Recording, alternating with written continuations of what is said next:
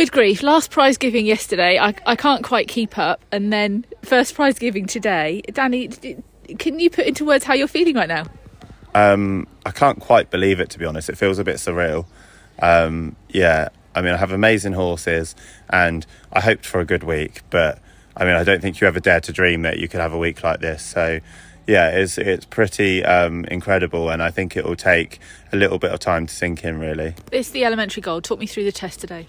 Yeah, so Vive la Reinne, she is a beautiful mare, and she was super yesterday, and actually today is a tricky enough test for an inexperienced and green horse, because there's lots of transitions and she's a big mover, so it's quite a fiddly test to try and keep them in balance the whole way. So there was a few little bits in the test, but I mean, you know, it's not often you come out of a test and there aren't any little bits, but no, she showed a lovely way of going and a lot of quality, and amazing to get that score. Now, every time I've interviewed you now, and after all this, I mean, it is an amazing week. It is your week, basically. You said, I can't top this, it can't keep going. Well, it has. I was just I mean, when the score came out, I was just shaking my head in disbelief, and I was like, no. So, you know, someone will do it. So quite unbelievable, really. It's very funny when there's always a rider that it's their week. It's very rare that there isn't somebody that we interview time after time after time.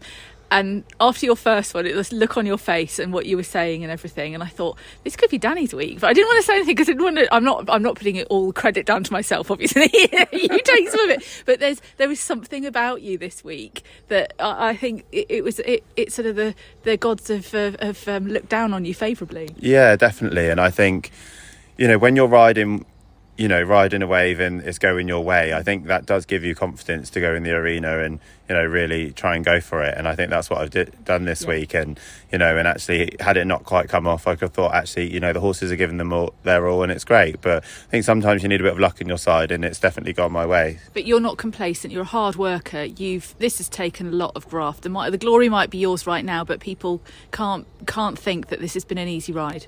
No, definitely. I mean, yeah, we work very hard. You know, I think all us professionals work hard, but you know, not many days off. You know, we ride a lot of horses every day and do a lot of teaching and, you know, financially to make it all work. But no, I'm lucky to have a great team of owners now and horses. And I mean, yeah, it makes it all worth it when you can actually come through with the results for the owners and the team that have put a lot of hard work in as well. And young too, so a lot of potential for the future. Yeah, I mean, all of the horses have a really bright future ahead. So yeah, fingers crossed, you know, everything goes to plan. They stay in one piece, and we'll keep plugging along and trying to train them on, and yeah, see where we can get to. Now, is this it? Is this the final interview? Is this the final class? Yeah, final class. I can take a deep breath and take the horses home. Bless them. They can all have a week off. I'm actually going away for 5 days to Portugal next week, which will be lovely because the weather looks really nice. And yeah, I sort of planned this right from the beginning of the year, that thought it would be a good time to have a few days away after the championship, so the horses can have a break and we can have a little break too. No one deserves it more. Congratulations. Thanks so much. Thank you.